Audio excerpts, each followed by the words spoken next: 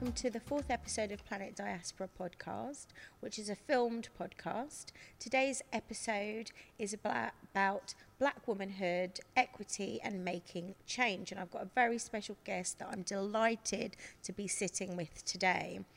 So, Naomi Ventor, hello. Hello. Hello. I'm Sandra Voltaire, by the way, just in case you guys forgot, which you probably did.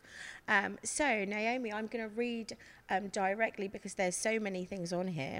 So, Naomi is administrative business partner at Google.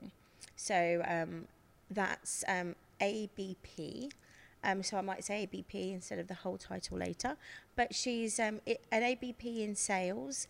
She's UK lead for State of Black Women, which is a space for black women at Google that's designed to build community and alignment on on a shared agenda. And it's for all levels, really, isn't it, at Google, which is, I think that's quite important, actually. Because, you know, sometimes people get left out of the conversation. We're all about inclusivity. Yeah, exactly. Across the board. Absolutely. Yeah, no, that's really good. And also, she's lead of an Empathy, Race and Belonging DEI initiative, which is diversity, equity and inclusion. And today we're talking, like I mentioned in the title, we're talking about Black womanhood, equity and making a change. Naomi has worked in tech, in the legal sector and in publishing, and also in, well, this is the bit I'm jealous of, in the kind of haute couture luxury designer kind of space. So you worked, am I allowed to say, no, I can't say who you used to work for. Why are we not allowed can to I? say? Oh, that's fine. Yeah. Like, oh, that's fine. She used to work for Burberry. I did. I know, jealous. I miss my clothing allowance. I bet you do. But that's it. Oh yeah, I know, Sorry, but babes. like, oh, jealous. But so she used to work in the fashion industry, and yeah, we're going to talk a little bit about you know, related topics that are close to both our hearts. But you're actually kind of doing it, which is why we've got Naomi sitting with us today on the couch. But we're going to start with our icebreaker.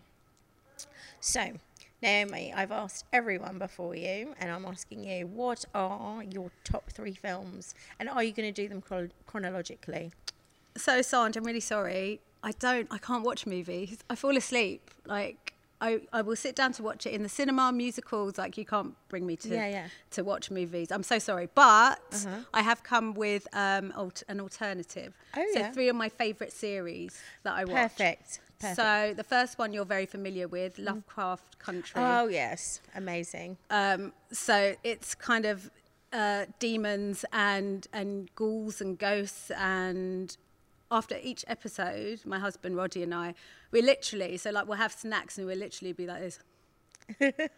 For those listening, we're just like open mouth, just kind of eating popcorn. It's like every single episode was just shocking, and you had to absorb it.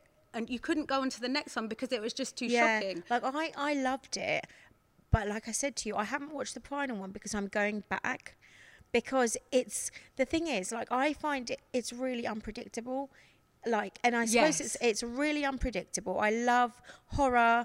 I love, it's not horror though, is it? I mean, I think the first episode I would definitely say was horror, because I was not expecting that at all. Like, honestly. I can't remember what happened, but I know I was shocked. Yeah, like, it was out of this world. Yeah.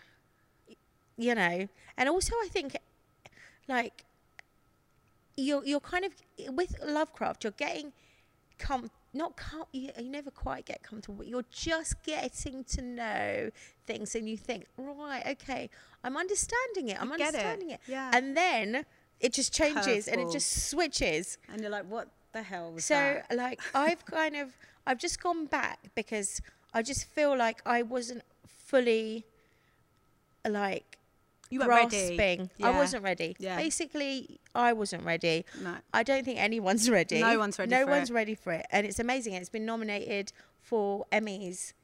It should be. It's like 8. Was it 8 Emmys or Oh, 9? I don't know, but I know there isn't a follow-up. It's not being I renewed. know. But then maybe it doesn't need to. Let's make it iconic. I think it's one of these cult things that needs to stay on its pedestal. Perfect as it is. Yeah, I do want to find absolutely. out what happens next, but it's okay. Oh, I really remember I haven't watched the last episode. Oh, sorry. yet. Oops, spoiler. No, Okay. I'm not spoiling it. No, you're not. Okay. All right. I'm excited about it, but I have to get my head around the other things first. Okay. And prepare myself. Yeah. I feel like I'm going to have a whole day of it. Of watching it. No, not of watching it back to back, but on the last episode, I think it needs a ritual, knowing that it's the last episode ever. Right. Okay. I think it needs a bit of a kind of, like you say, snacks. Yeah. It doesn't disappoint. Oh, really? Yeah. I can't remember. Not what like happens. the other thing that we But it's watched great. for years and years that kind of did disappoint a lot of people. What's that? The other thing. Pushes a boy out of a window thing. Did you watch that? Oh God! Yeah, that yeah. ending was like they spent all the money and budget up until the last episode and just like threw Yeah, and then threw they a were like, couple oh, of right, quid at okay, it, yeah, and yeah. They wrote it back on the back of a receipt on the way to work that morning and then put it on. But okay, so is that your number 3 or your number 1? Ooh, I would say that's my number. Oh yeah, number 1 because it's the one I've seen most recent. So that's my number 1. My number 2 would be it's called Diablero. Oh, Have you heard of it? No. It's on Netflix. It's a Mexican. Again, I've got a theme here. It's about demons and Okay. angels, and we tried to watch it with the dubbed. Terrible. So we have to watch. I just got we have to a read whiff the of your subtitles. perfume. Oh, did you? Thank Lovely. you. It's D&G light blue, old school. Oh, beautiful. Someone told me it was old school the other Yeah, day. yeah, I'm and you're like, I remembered my age. I'm like, yeah, it is.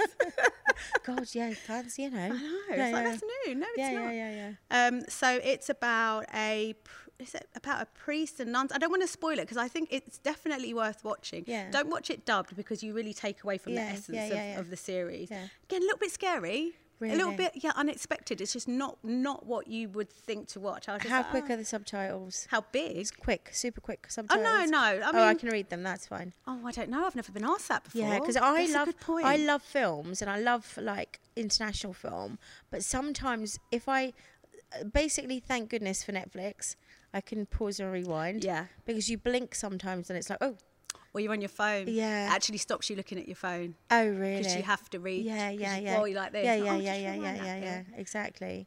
I can't go and get another cookie. Well, you can pause it. Oh yeah, we're on Netflix. Okay, okay, right. And my third one, Yeah. I nearly forgot the name. It's called Kingdom, and it's a Korean. You know what? My sister loves this. It's amazing. She's been telling me about it. Is like- that amazing? Wait, it's weird Yeah. and wonderful. That's the Yeah. best way of phrasing it. Yeah. So it's about. Shall I tell you? Yes. Okay, so it's about this king who gets kind of possessed, and then I think, We really have got a theme, haven't we? yeah, by the undead. So Yeah. there's this guy who comes along, and then they eat the body of the king because they didn't have any food, Mm. and they cooked him, and then everybody becomes the undead. And it's don't look at me like that. I love like Walking Dead I'm and all just that. remembering our chicken story before we went on camera. And I had the cheek to say that No, I no. don't like the meat. no. The other chicken story, which you can't Oh. expose me on, by the way. No. We'll see. We'll see. Yeah, so, and then, everybody turns undead. And then it's like a mission to find, I'm not going to give too many spoilers, a mission to find a cure for this, for the zombies.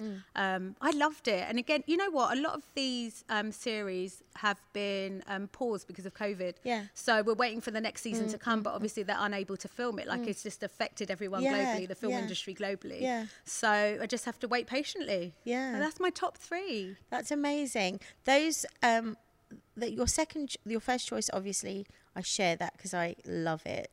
Yeah. Your second one, I'm keen to watch, and the third, my sister has also recommended. So yeah, that's a must see. That is a I think I'll watch the third before the second. Okay, so thank you so much for sharing those with us, and we'll join you again for the first section of our discussion.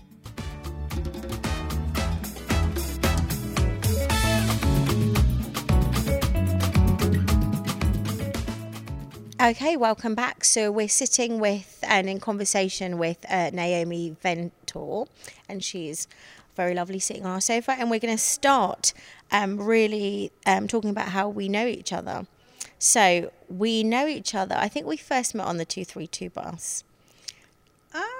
Probably no. We would have seen each other around school. But I feel like I feel that because you were, Natalie's older sister, Right. we would have seen each other, but wouldn't have made the link until I saw you. But maybe yes, maybe No, we, You yeah. used to hang around with Maria. I did, yeah. Yeah, no, I distinctly remember. Oh, do you? Oh Yeah. no. Yes, I remember you in school, Sanj, before the 232. Do you? Yeah. Oh god. Why are you so shocked? No, because I just think I was a bit of a nightmare when I was at school. I don't remember. I had a big mouth. Do you remember my mouth? Not really. I do remember one thing, but I don't know if you want to say it on camera. Remember, we had this discussion. BB? Yeah, we don't want to say that. That's my long-lasting memory yeah, of you. but we've got BB on the show I know. in a few weeks. You could talk So to I her don't know about whether we should, but we may talk about it. it. Okay. Yeah, I know that was bad. Yeah. No one's going to know what we're talking about. No, but that's fine. Okay, I've got better. I'm a nice person now. You were always a nice person, Sanj. Yeah. Oh, Just thank you. misunderstood. Yeah. That's what they all say.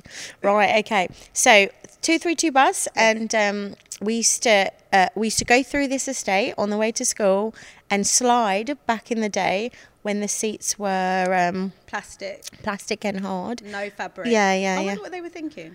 I know, right? Oh, it was for us.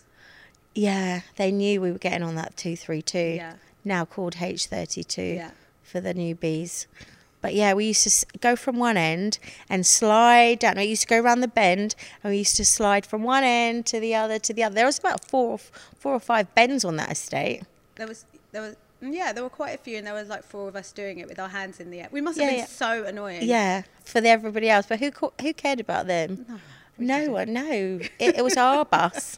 We were marking our territory. Exactly. Yeah, it was amazing because we did. I mean, obviously, I don't remember the exact length of time, but I felt like we did that really regularly, and like we used to get in position as soon as we hit Convent Way. We did, but then it changed to the 120. Yes, And then because the you route guys, changed. you guys changed your bus. Yeah. Yeah. And then Yeah. we didn't see each other. Yeah, as much. we didn't see That each other was as sad. much. Yeah, I thought it was. I know you're being sarcastic, but wasn't. I thought it was quite sad because they were my friends. Aw. But yeah, and sometimes, occasionally, I was so wanted to chat to you guys after school that sometimes I think I used to get the 120 and then walk an extra 10 minutes home. Yeah, you did. Just to chat to you Yeah, guys. I remember that. Yeah, Yeah, you yeah. did. So, It and was sometimes I used fun. to go to my nan's so that I could. So Yes. I'd be Oh like, my it's okay, I'll go to my grand's today. Oh, and I used to get memories. the 120. That's so sweet. I remember that now. Oh. But yeah, fun no, times. it was great. It was fun back then, and it's like great to be able to kind of connect because I was friends with your sister. Yeah. I was friends with your sister Natalie, and she was in my year. And we weren't in the same half of the year, but we were friends. But we didn't. In the sixth form, we were friends as well. We became closer. Yeah. Whilst I was at our school, St. Mark's, and then I moved over to the girls' school, and she went off to uni. Yeah. But then she became closer friends with my best friend from school, Yeah. which was Maria, and then me and her became friends throughout our 20s. But yeah, so it's a bit of a tricky one, really, to be, and I say tricky when it's kind of hard. Yeah, with Natalie because unfortunately we lost Natalie in 2014 July. Yeah. It- July 3rd. July 3rd. Yeah. You know what? I know it's July, but it's just one of those things, isn't it? Like, Yeah, sometimes it's okay. I think I forgot once as well. yeah. Yeah. Because I remember it was near the end of the academic year. Right. It was like a week in or like, yeah, obviously the 3rd. Was it a Wednesday? Possibly. Yeah, and I remember you gave me a ring. You might not remember, No. but because it must be, I don't remember. There were a few specific things I remember, but like grief does kind of wipe your memory Yeah. as well. That's one of the side effects. But I didn't realise I called you. Yeah, you Tell called me the story, 'cause I you don't- called me. You called me at about 5, maybe 5:30 ish, Right, and I missed it. right. I kind of heard it ringing, and then you called me back, and then and obviously of all of Natalie's friends, you know, and Natalie was amazing at being close to everyone. Yeah.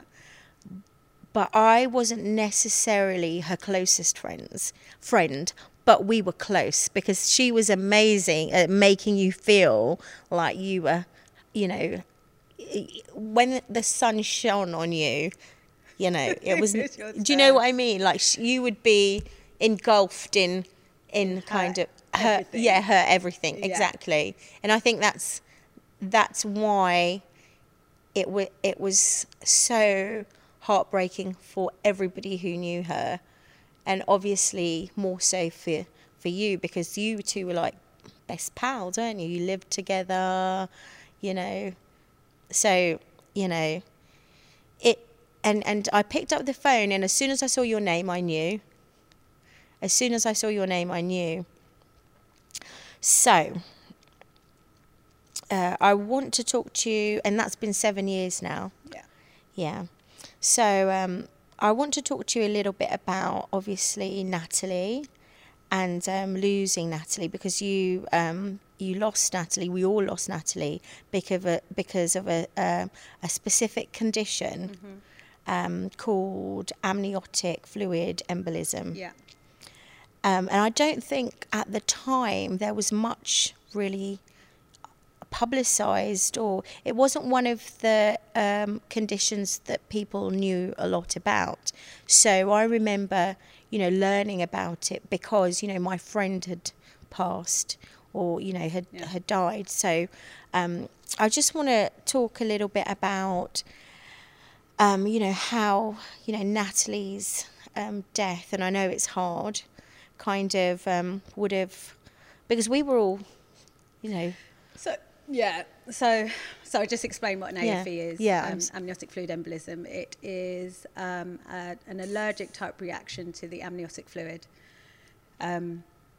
So, you know, amniotic fluid gets into the maternal bloodstream all the time, and, you know, with the hair, nails, and all that, you know, it gets into the bloodstream. It doesn't affect women mostly, but for some women, for some unknown reason, we don't know why, it creates an allergic reaction, and it's in 2 phases. So the first phase is their heart stops, so heart attack, and the second phase is I'm like, you know, making it short and sweet here, and the second phase is bleeding out. Now Nat survived the first phase, but she didn't survive the second. Yeah, and no one, it's rare. So AFE is rare. It's a rare disease. And if you're not connected to it, you don't know anyone who has suffered from it, you wouldn't know about it. It is one of the leading causes of maternal mortality. But again, you know, women have children every day, and in this day and age, you don't think, who dies in childbirth, really, in a first world, for want of a better phrase, in a first world country. You know, that's not supposed to happen. It's not supposed to happen. So being exposed to AFE, because of it, I mean, obviously everyone knows about it now. All my friends and family know about it now, and through fundraisers that I've done. People, and obviously being on TV, not obviously, I use that as my filler word. It's more exposed. Yeah, but again, it is one of the leading causes of maternal death. Yeah, because you were interviewed as part of and we'll talk about it more. Yeah. But just for people who may not have watched it or may not make the link, it was the Black maternity scandal. Yeah. On Channel 4, Can't forget Dispatches. So it was was it half an hour, or it was a half an hour. It, like, you know, it needed a lot more, but you know, in that format, it was a good kind of, I say good, that's probably not the best word, but it was an introduction into the issue. Yeah, I mean, and it was quite detailed. You had, a scientist on there, and other women that had been through it, and things like that. So it was. So I didn't want to do the show. Just to move backwards on that, I didn't want to do it. While I always wanted to not expose. I wanted to bring AFE, like awareness of AFE, to scale it. I wasn't ready to do it to the whole of the UK. So it presented itself to me like 3 times. Every time I was just like, no, I don't want to do it. At the time, we believed that AFE was not, anybody could suffer, or any woman could suffer. Yeah, because that was one of the things I was going to ask you about. Yeah, anyone could suffer an AFE. So I was like, well, it's not discriminatory. And then by the 3rd time, I said, you know what? Let me just do this. There's no harm in going to speak to the producer. So we spoke to the producer, and then as I kept getting through to the next stage and the next stage, and they said they were going to do it. And I said, well, you know what? It's a good opportunity to showcase AFE. They wanted to do an hour slot, but unfortunately there weren't any hour slot available. So we had to fit everything. I say we, I mean, I'm a contributor, but the director, Latanya, and I've forgotten her surname. Sorry, Latanya. She had to fit everything into that half hour, and there were a lot of stories that weren't told, but you can find them on the Dispatches website or on Facebook. Which there were other people who contributed, but unfortunately, they couldn't fit it all in the half an hour. Because it's a huge kind of issue and topic, and in terms of research, we haven't actually said what it was. Sorry, I think we skipped that. So the Black maternity scandal was about the disparity that Black women are nearly 5 times more likely to die in or after childbirth than their white counterparts.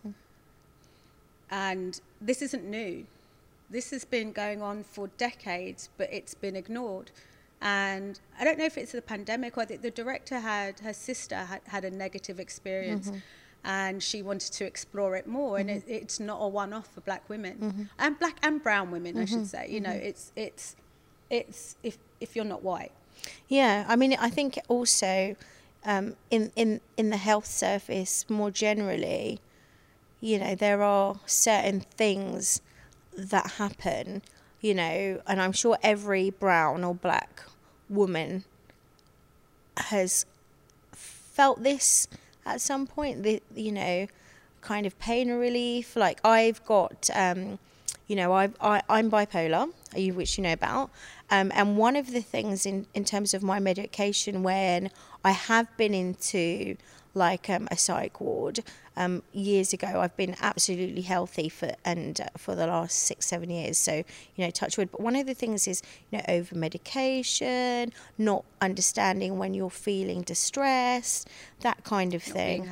Not being heard. And also thinking that your pain threshold is super high. That's a real thing. Yeah. That's a real thing. They think it was a journal published in the States about, and they gave levels depending on your race to your pain threshold. Yes. Which is wild. And then we also have the strong Black woman trope, which it's so damaging. Oh yeah, I was going to say is more of a disservice than a compliment, really. It used to be, I'm a strong Black woman. It's no, but they think, well, she's strong. We're only strong through adversity and what we've been through. Physically, we're the same as everybody else. Exactly. Why should we have to put up with more? Yeah. And also I feel there's a level of just kind of sometimes, certainly maybe not our generation, but the generation before, going into health services and just wanting to be okay and not wanting to be polite, and talking to a stranger, talking to someone they don't relate to, and just kind of believing them and not asking for a second opinion and wanting to be good.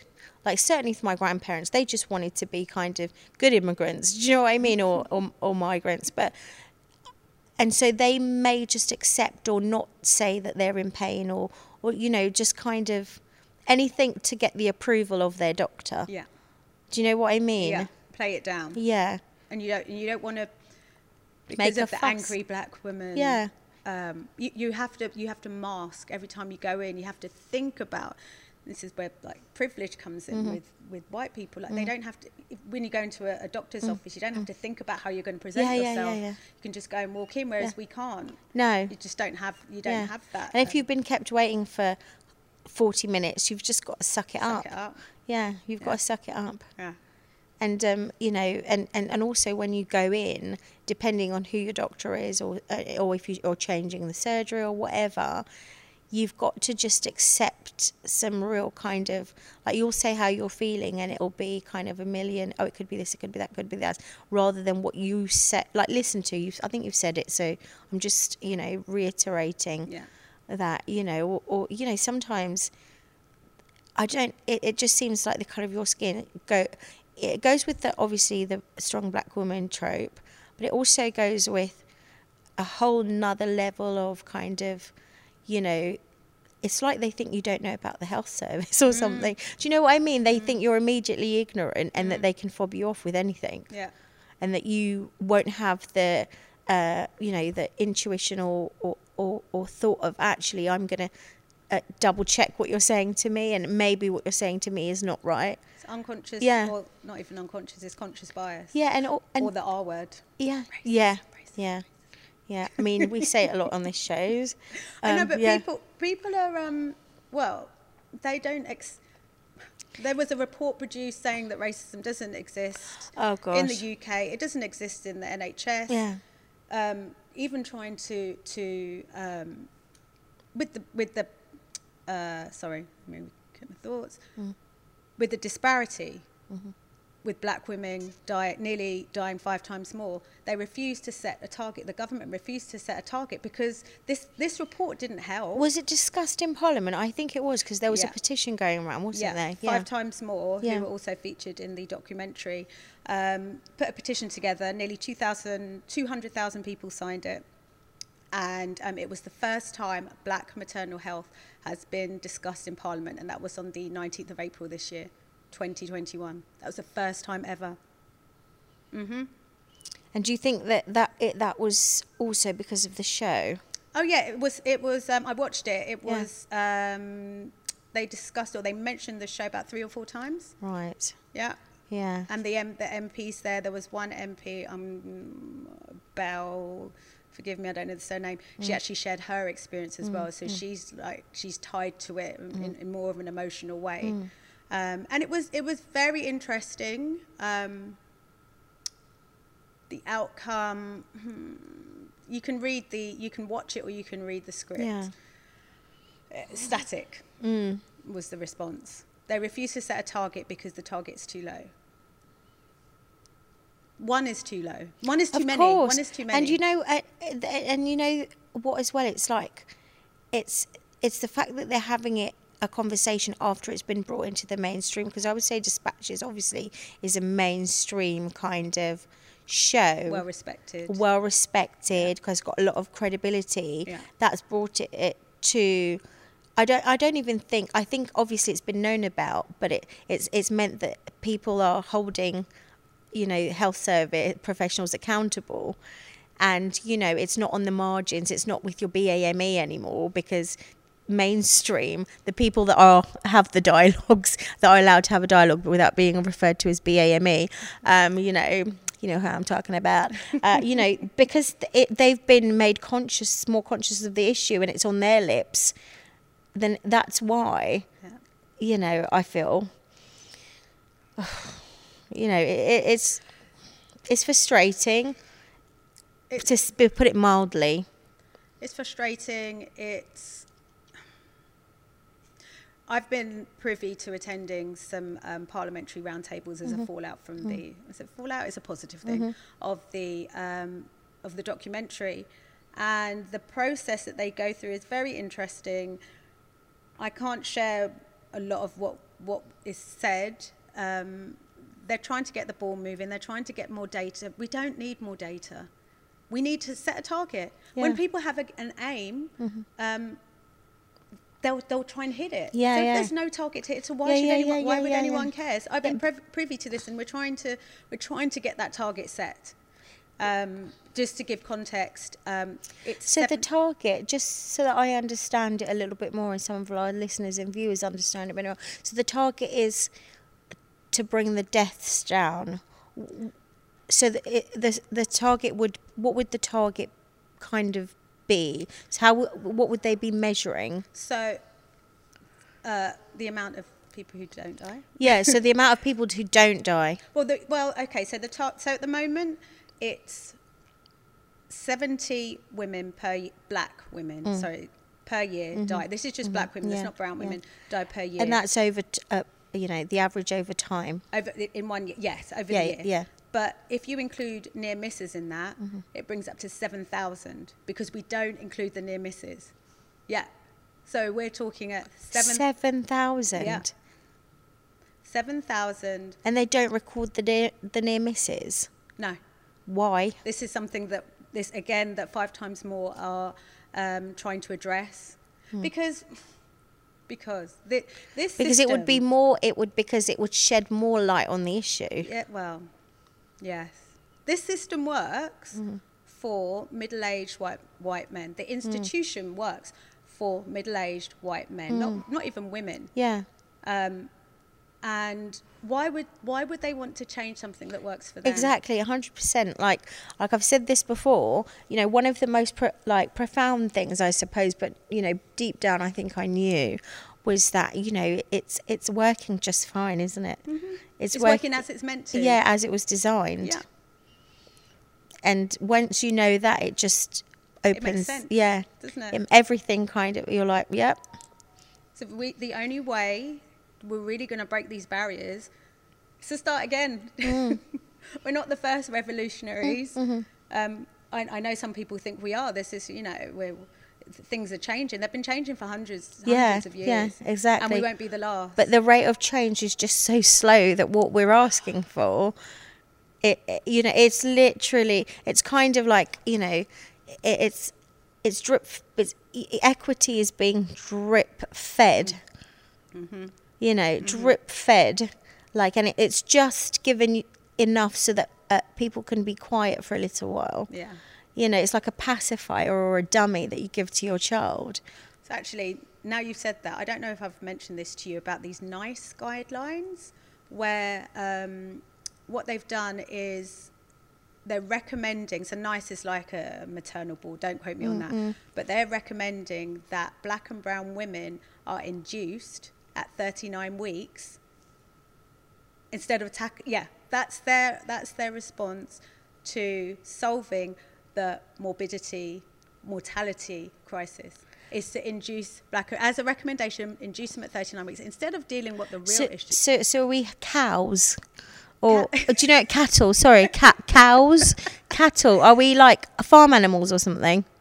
Do you know what I mean? Do you know what I mean though? Come on, I know completely. Inducing somebody. But there are risks associated with inducing them, and they're not dealing with the real issue. They're like, okay, here's an issue. Here's how we're going to fix it. We're going to be in control. You don't want who? Yeah. You're taking away choice. So rather than set a target and start recording near misses, we've got to go through the dangerous kind of procedure of inducing a child and a woman. Inducing a woman and bringing on the kind of. Is it artificial? It's not artificial labour. Is it artificial labour? What is it? I don't know much. They give you medication to speed up your labour, basically. Right. Okay.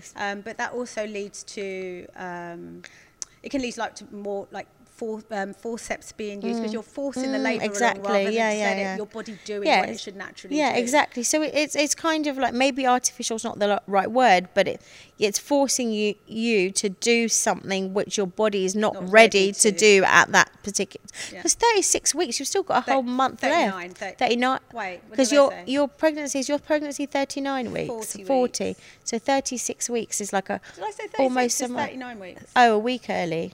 It doesn't matter. Whatever it is. It's the not fact the that right you're thing being, to do. they want to induce black and brown women. Yeah. Just deal with the issue. let's deal with the issue at hand. It's So, racism. is that It's everyone? unconscious bias? It's a recommendation. You know what? I haven't read too deeply into at what stage they're going to offer that, and there's been a fight against getting that paper like fully approved and published, obviously, but it's disgraceful. It's, you think you're in a movie. This whole process has opened me up and exposed me to so much of the inner workings of from Parliament down to the kind of grassroots. You know, I've got my fingers in quite a few pies, and it doesn't always fill me with joy. It's a slow journey. Like you're saying, it's a drip fed experience. And you work so hard, and I bet you get a lot of yeses, and then at the end you realise that. Do you know what I mean? You get a lot of nods, maybe. Yeah. This is the right thing to do. Thank you for doing this, Naomi. Yeah. Oh, it's great. You do it. You deliver training. You do the DI stuff. Yeah. It shouldn't be me. It shouldn't come from me. I understand we have to have a seat at the table. Yeah. But like, if you really, and it's important. Yeah. That's what they say. Oh, this is a really important issue, Naomi. Well done for bringing it forward. Oh, you can do it too if you really care that much. Yeah. That sounds terrible. Yeah, but no. But I think when you've been kind of, kind of active and you care about an issue and you've heard it all before, you will, you'd get cynical. You would. It's natural for for us to be cynical, and for you to be like, I've heard this. This has happened before. This is a kind of the groundhog of It's Groundhog Day. Yeah. But that doesn't mean to say that change cannot and will not happen. Maybe I'm hungry, so I'm being a Debbie Downer. No, but it's just a very slow process. Yeah, and it's snails move quicker. Yeah. So I'm going to because I think we've talked about a lot of what I was going to talk to you about, but I want to ask you specifically about the Amniotic Fluid Embolism Foundation, because you work with them quite closely, and now you've worked with them quite closely, and now you're on the board of directors, aren't you? Yeah. So I want to know, how did it go from kind of personal moments of grieving, the fundraising, and now to being in a much more public space where you are actually one of the directors on the board, and your role, I've got it down here, is specifically to look at advising them on cultural and racial inclusivity in the UK, which that's something that crosses over a lot of what you do. So how did you go from obviously learning about the condition through Natalie's passing and then being on their board of directors? Okay, so when Nats first passed away, grief is such a personal journey. This was my way of not giving back, helping, making me feel less useless. That's what it is. It's I just didn't want anyone else to feel the same way we did.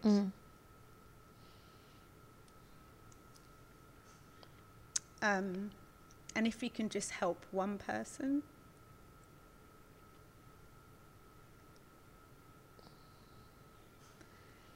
if I could just help one person, I know we don't know why it happens. There's no tests, and by just raising awareness of it, it was my way of dealing with my grief, and everybody had their different ways. My parents, my brother, my siblings, brothers, friends. And this was my way of just keeping her legacy alive. Yeah. So every year, so I started, the first year I didn't do anything, because the first year of grief is just bullshit. By year 2, I was ready.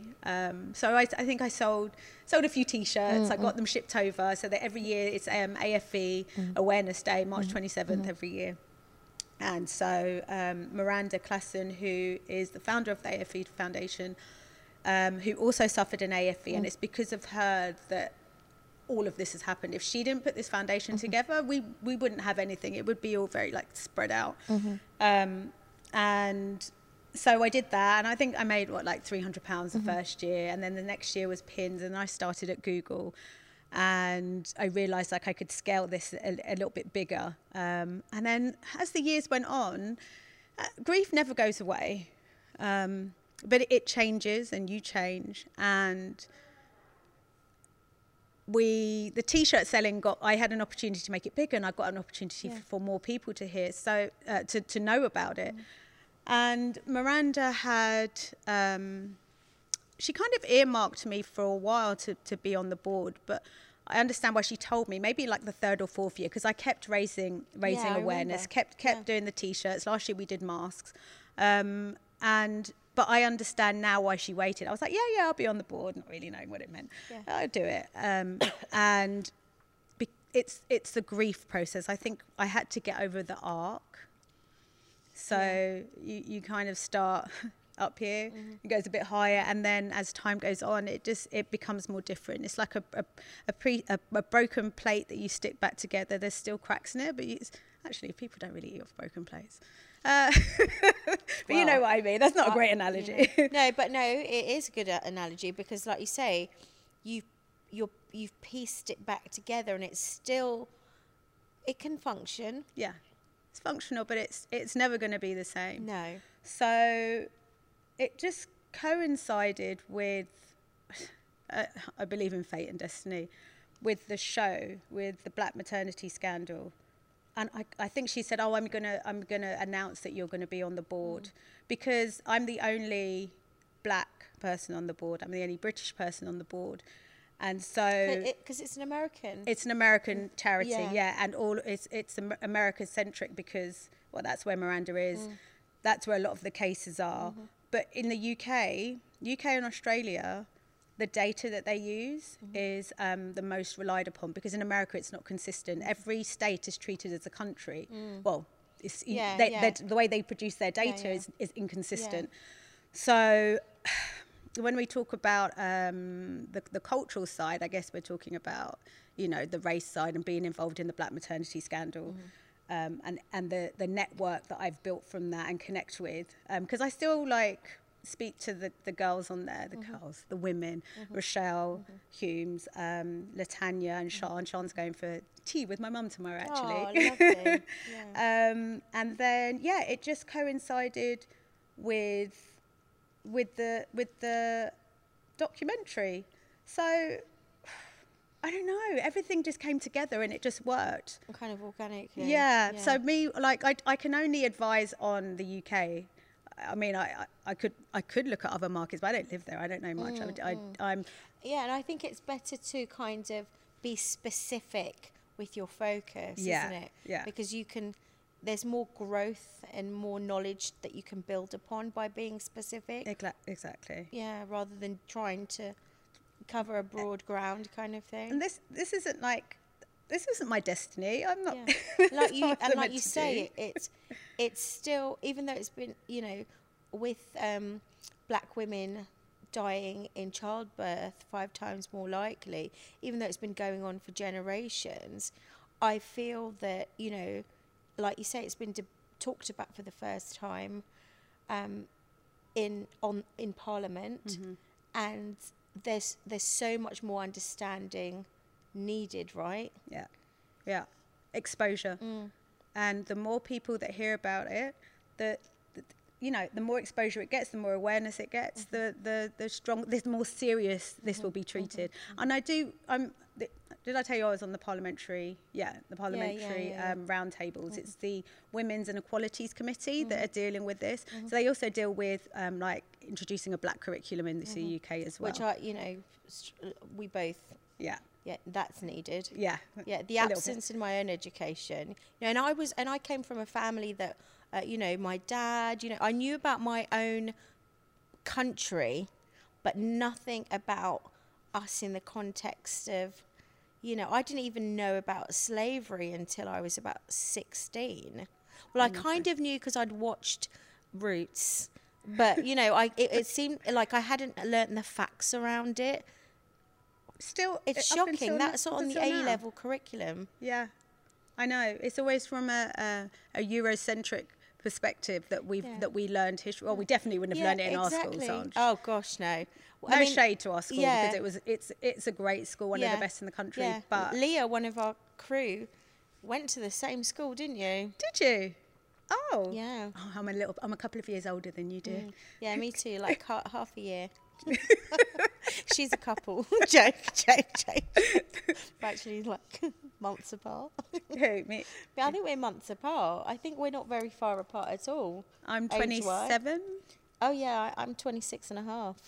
Right. Oh, you got an early birthday. I'm September. Yeah, I'm. Oh, okay. I'm January. Oh yeah, so it's the does same as Nat's. 14 months. Yeah. We're literally. Me and Nat's are like 3 Oh, days your birthdays are the same. Of apart. course, yes. Yeah. Which made it kind of difficult for us. Did you do birthday Yeah. stuff? We did try a joint birthday one year, but Is that the Beavers year? which one? That was the Beavers year. Oh, the Beavers. Me and Nay went to a strip club. A bunch of girls. It wasn't just us. It wasn't just us. There were some other people. It was my boyfriend at the time, who's now my husband. No, yes, he was there, but he was just kind of dragged along on your night out. Oh, he hated it. Yeah. So we met this guy. Yeah. Sunny? No, it wasn't Sunny. I feel can't like it remember. was Sunny now. Sunny, or yeah, I think it was I think Sunny. it was and definitely he paid Sunny. for our drinks. Yeah. And dances all night. Yeah. We didn't have to spend a penny. That was wild. We still got photos. Yeah. That was interesting. That was It was one of the best nights that ever. was one of the best nights. Ever. Yeah. I mean, yeah, it was pretty special. Was that the joint birthday? Because we went to the curry house next door. Yeah, that wasn't the joint birthday, but it should have been. It definitely should have been. But yeah, classic. I've got, and also like I watched the photos back, and like I think everyone else can deal with like the excitement a lot better than me. Sorry, because I was actually bouncing off the walls that day. Like I was lying across you. We all were. Like, Sunny was just flinging those free drinks at us. Yeah. And we didn't say no, not once. like, and also somehow my top eyeliner worked its way onto my cheeks. And Are you blinking? and all my like powder had gone off, so I just looked really yellow, and then I've got like streaks of like black underneath my eyes. Like I must have enjoyed those special dances a little bit too much. Anyway, Back on track. Back talking about the real stuff. Yeah. But okay, so we are going to come back, and we're going to just go to a break. We'll probably talk a bit about Sunny. Nah. Anyway, thank you, and we'll come back after this break.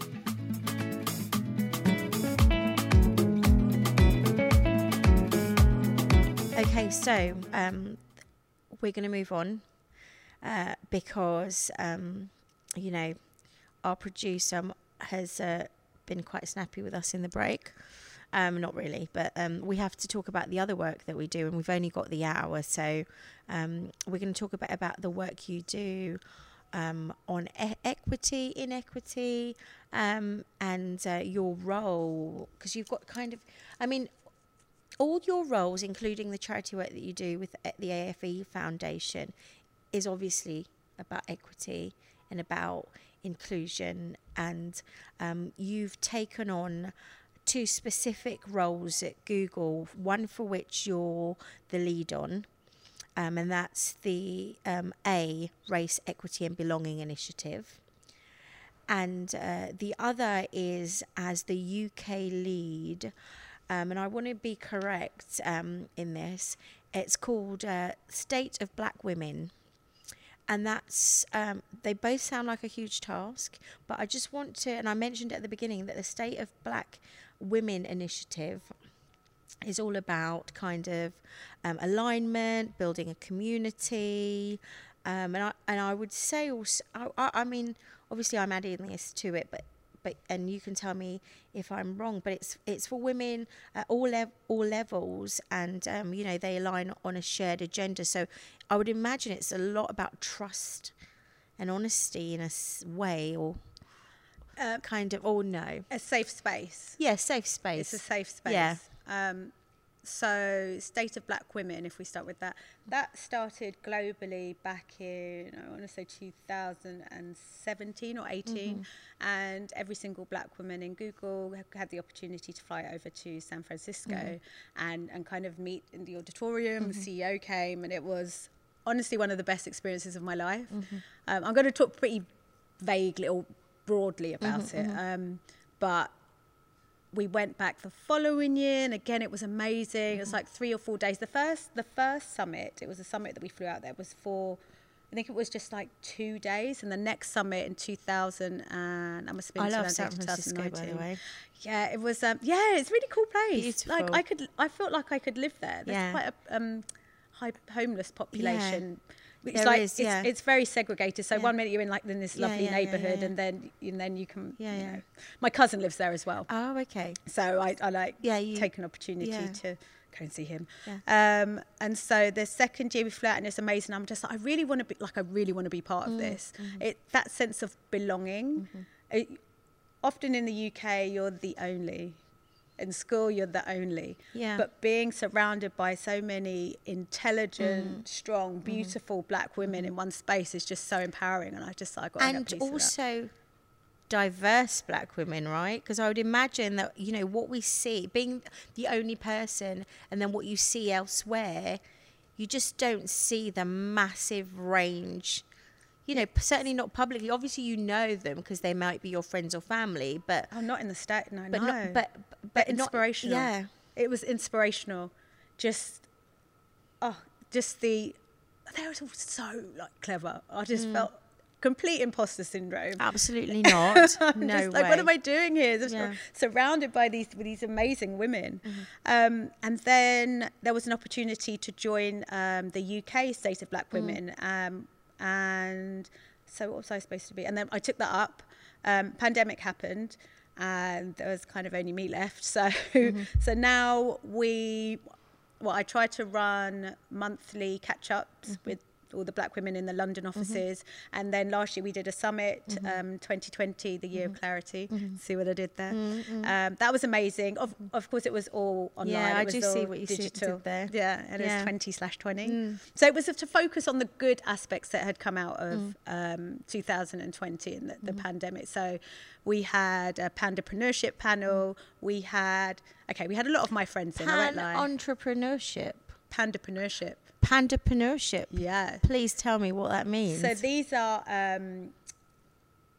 entrepreneurs who have taken advantage of the pandemic and have grown a business from the pandemic and everything that came out of it. So I have a friend who he has started a business. Oh my gosh, sorry Daniel, I've forgotten the name of it. It's actually the fallout of George Floyd, but that wouldn't have happened. We wouldn't have had that focus. If the pandemic hadn't happened, I don't believe people would have time to stop and think. And so he's running oh God, can we cut this? Because I can't remember what it is. Okay. Fashion Minority Report, that's it. So my friend Daniel, he built a business called the Fashion Minority Report. I brought him in to be on the panel. And there were several other people who just... Because was there an internship through that, or some kind of... Is that a post I put up? Yeah. Probably. Yeah, Yes, there was. yeah. So he's worked in the fashion industry, and he's built this business up and used this opportunity to make, turn a bad thing good. I already used that in the podcast. He's used that opportunity. So it was just flipping the pandemic on its head and just, focusing on all the good things that had happened. So that was quite the task to arrange, but I loved it. And then it's Empathy, Race and Belonging, ERB initiative. It's more about my team. So I work with a team of nearly 100 Googlers, and it's about creating a safe space for us to talk about the issues that the Black Plus community face. The issue I found with white people is they stay silent because they don't have the psychological safety or the psychological space to say what they want to, and they're afraid to say the wrong thing. And we put on talks. We did one with you, Yes, which was amazing. Had great feedback. Thank you. So we had. I tried my best. I didn't understand a particular. I feel one so particular bad. You should have question. said. You could just be open and No, say no. virtual I said. I think I sickening. said. Oh, I googled it a year ago. But all the other. Oh, were you lying? No, I did. I had googled it a year ago, and but no. I I should think take we it did from you. okay. I think. Yeah. I think it was good. No, it's good. It was You're- good, and it was a safe space. But Yeah, and 100%. My team are awesome. They're awesome. Now, like we've kind of been coaching them through it. So we did. We had Alex Wheatle in. Yes. Who was amazing. We've had watch and learn sessions. We've delivered training on unconscious bias, and it's a team of 4 of us. And the what we're trying to do is encourage the team to run these sessions themselves, to take the burden, the burden of black people, people of colour, running these initiatives. And for them to actually take it and show true equity allyship. is for everyone, right? The strive towards it's not for everyone, but I mean, it's everyone should be consciously challenging moments and things that are not kind of fair. Do you agree? So I think it shouldn't just be our job to tell people and educate people and give them information. Yeah. It's on everyone. Yeah, that's the allyship Every part. human. Yeah. Yeah. It can't just, and also to hear it from somebody else that looks like them who have been on their allyship journey is so important. I think that makes such a difference. And while we say, yes, the onus isn't on us, I've mentioned this before, you have to have a seat at the table. You have to be able to guide it. So I'm empowering my team to want to run their own sessions with our guidance. So that's been really exciting. And it's taken up a lot of my time in the pandemic as my work has shifted. As you know, there's no travel, there's not really expenses. But yeah, it has been a real eye-opening journey.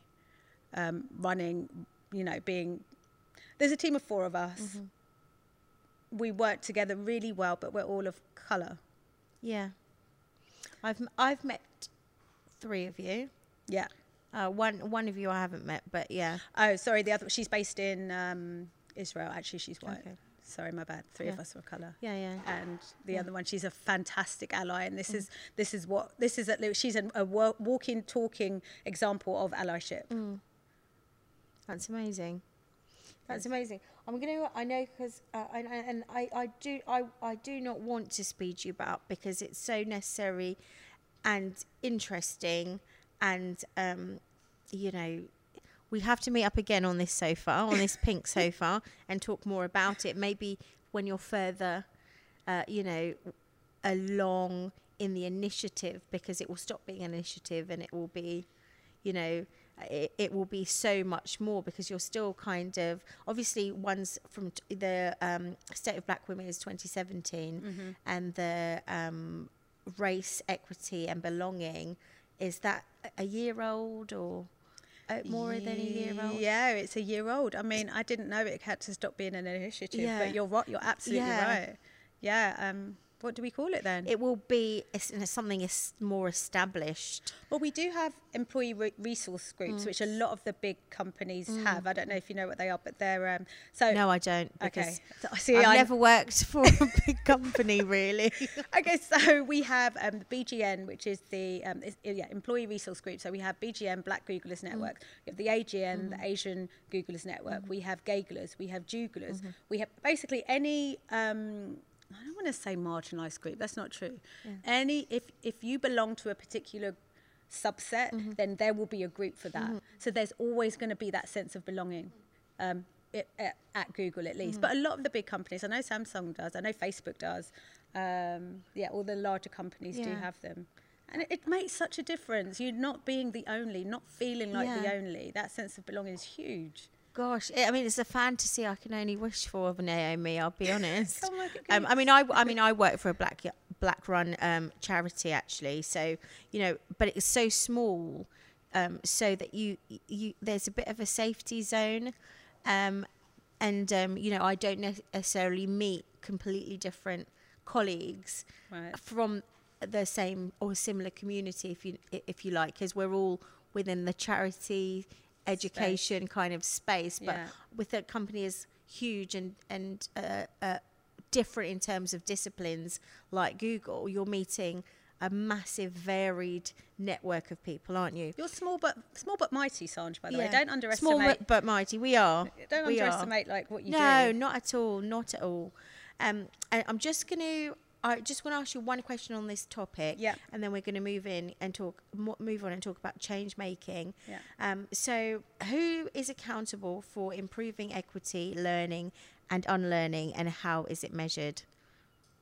It's a bit of one of those exam questions, isn't it? It's like who is accountable for improving equity?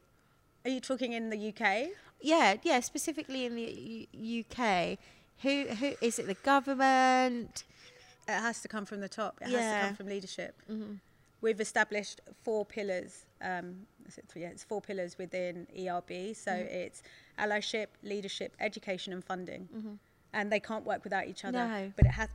Sorry, Mike. That's okay. It has to come from the top, because if you can't follow direction from them, no one's going to follow the people at the bottom. Yeah. I'm sorry, that just sounds terrible, but they have to be the change makers. The grassroots can kind of enlighten and shed light on and you know, give you that, but the government has to take it on board, and the people higher up. And yes, you know, they say multinational corporations are running the world, and to some aspects they are, but the exposure and the power that the government have, you know, and the like you say, the funding, the leadership, did you say information? It was leadership, allyship, funding, and oh god, what was the other one? I'm so useless. Allyship, leadership, rewind education, the tape. Education. All of those. All of those things, like they are key government kind of. It's on their portfolio. You know, it's their remit. Maybe maybe not this follow your government. remit. I know, maybe not this government. Yes. I've got so much to say that I'm not going to say anything at all. You know, no comment. Silence speaks volumes, as they say. But okay, so we need to do another show that when you come on again and talk specifically about the equity stuff. I think because you do so much, Naomi, it's really hard to put it into one show. Sorry, I talk too much. No. And the thing is, we've spoken and there's just so much more, isn't there? It's never ending. Yeah, and God, you know, how do you fit it in?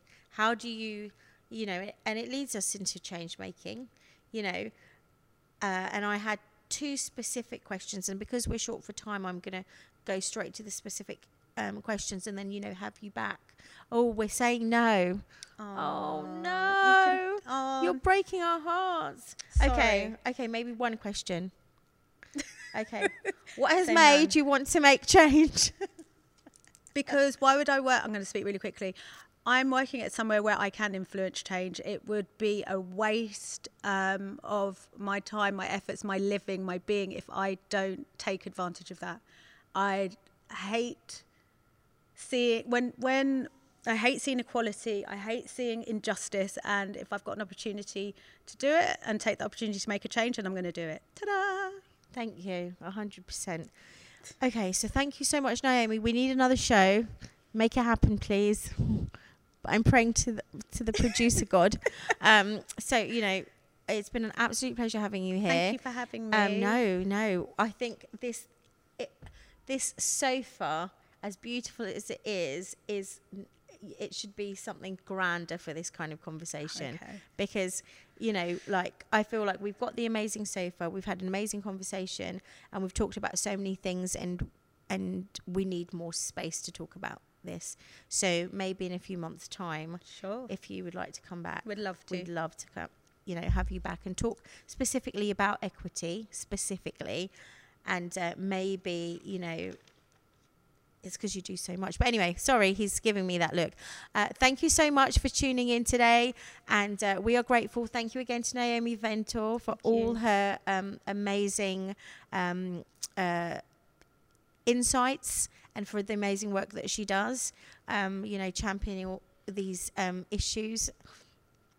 And so if you can remember that you can listen to us on Spotify, Google, iTunes, Anchor, and also we're on YouTube for those that are watching the film version. We're also on Facebook and we're on Instagram. So we're pretty much online. Okay, all the very best. See you next time.